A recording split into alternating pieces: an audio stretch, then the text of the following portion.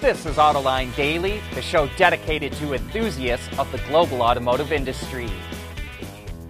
Three of the most iconic images in London are Big Ben, the London taxi, and those red double-decker buses.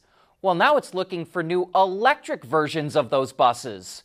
Transport for London, also called TfL, is the government entity that handles public transportation in London, and it's evaluating several zero-emission buses. One is the new Routemaster bus that's powered by a diesel hybrid powertrain, except that a company called Equipmake designed a retrofit kit to make it fully electric.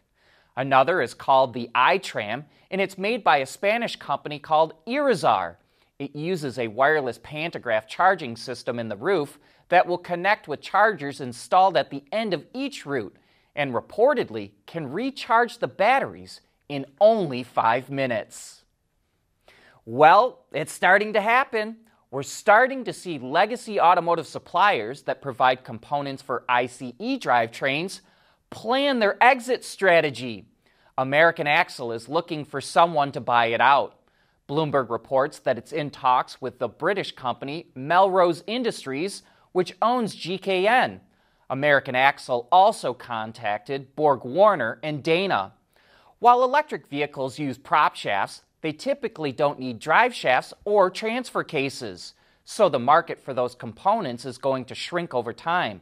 And that's why suppliers like American Axle will probably merge with one of their competitors so that the surviving company maintains its manufacturing scale.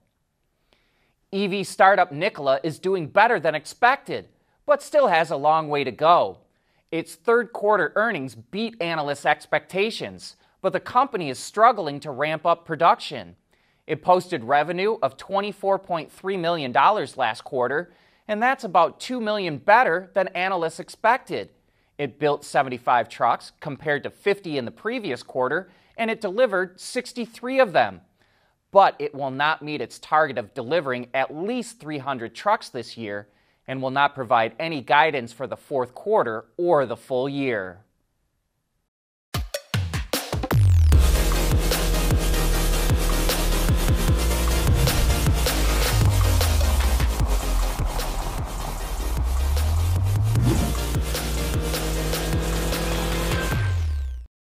We want to know what drives your testing. OTA, connected car, diagnostics, remote testing. Intrepid Control Systems is here to help you work from anywhere. Intrepid Control Systems, driven by your data. During lockdowns at the height of the pandemic, people got stir-crazy sitting in their homes all day long, so they started venturing out into the great outdoors. And based on the number of camper vans and motorhomes we keep on seeing, it looks like a trend that's here to stay. Mercedes recently showed off an easy-to-install camping module, which has a bed and kitchen unit, for the all-new T-Class van. And soon it's going to reveal a concept camper based on the all-electric version of that van, the EQT.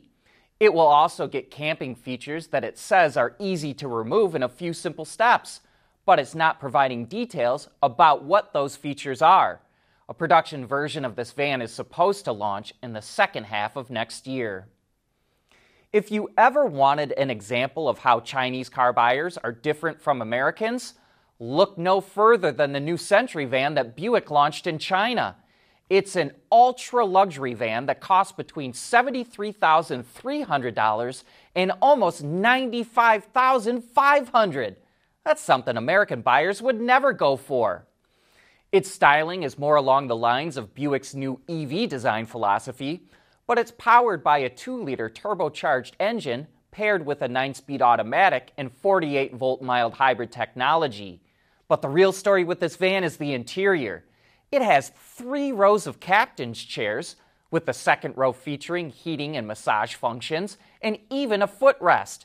And for those that want ultimate privacy, there's a partition between the first and second rows that comes with a massive sliding 32-inch display screen. Having to deal with daylight savings time can be a real hassle. Change the clock, get up early. Why is it dark at 7 p.m.? And according to a new report published by journal Current Biology, having to make that switch is causing a lot of accidents. When we're operating on standard time, people are more likely to drive when it's dark during rush hour in the evenings, which results in more accidents. But according to the report, if we switch to year-round daylight savings time, it would prevent 33 deaths and 2,000 injuries and save about $1.2 billion in repair costs. Most of that is caused by accidents with deer. The time change causes 37,000 collisions with deer each year.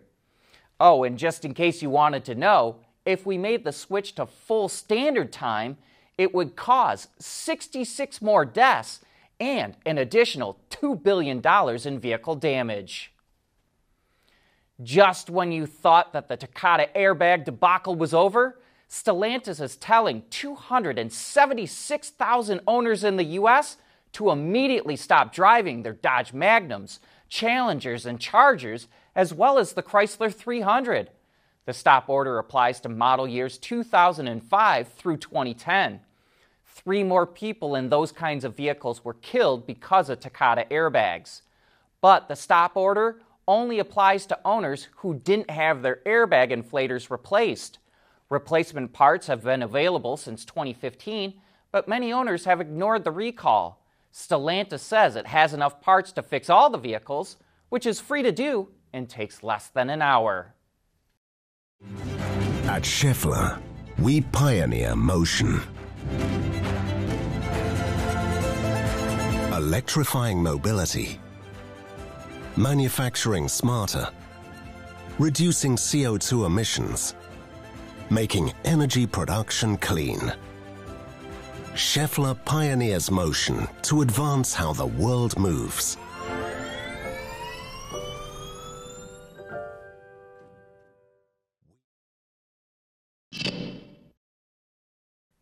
Legacy automakers keep pushing the limits of how they want to work with their dealers. Now BMW says it wants to sell vehicles directly to customers, at least in Europe. BMW will let customers skip going to the dealer and buy vehicles directly from the automaker instead. It starts in 2024 with Mini and with BMW models in 2026. BMW's CFO says they're in what he calls constructive talks with their dealers about the new plan. Europe does not have the restrictive dealer franchise laws that exist in the U.S., and automakers there have a freer hand to choose how they want to sell their vehicles. 20 years ago, General Motors unveiled one of the most advanced concept cars of all time, the Autonomy.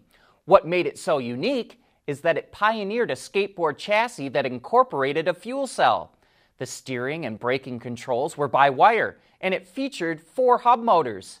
Ever since then, the Autonomy was credited with inventing the skateboard chassis. But yesterday on Autoline After Hours, former GM executive Bob Purcell said an earlier concept car, the Chevrolet Triax, also used a skateboard chassis and a very innovative powertrain. It could run in EV mode in 2-wheel drive, or could run in hybrid mode in 4-wheel drive, and ICE mode in 4-wheel drive as well, with the power coming from a 0.66-liter V-shaped 3-cylinder engine. Bob Purcell led the engineering effort at GM on the EV1, as well as a number of other advanced projects. You can watch that show on our website and YouTube channel, or listen to it as a podcast. Purcell has a lot of fascinating things to say about electric vehicles on that show. You don't want to miss it. But that brings us to the end of today's show. Thanks for making Autoline a part of your day, and I hope you have a great weekend.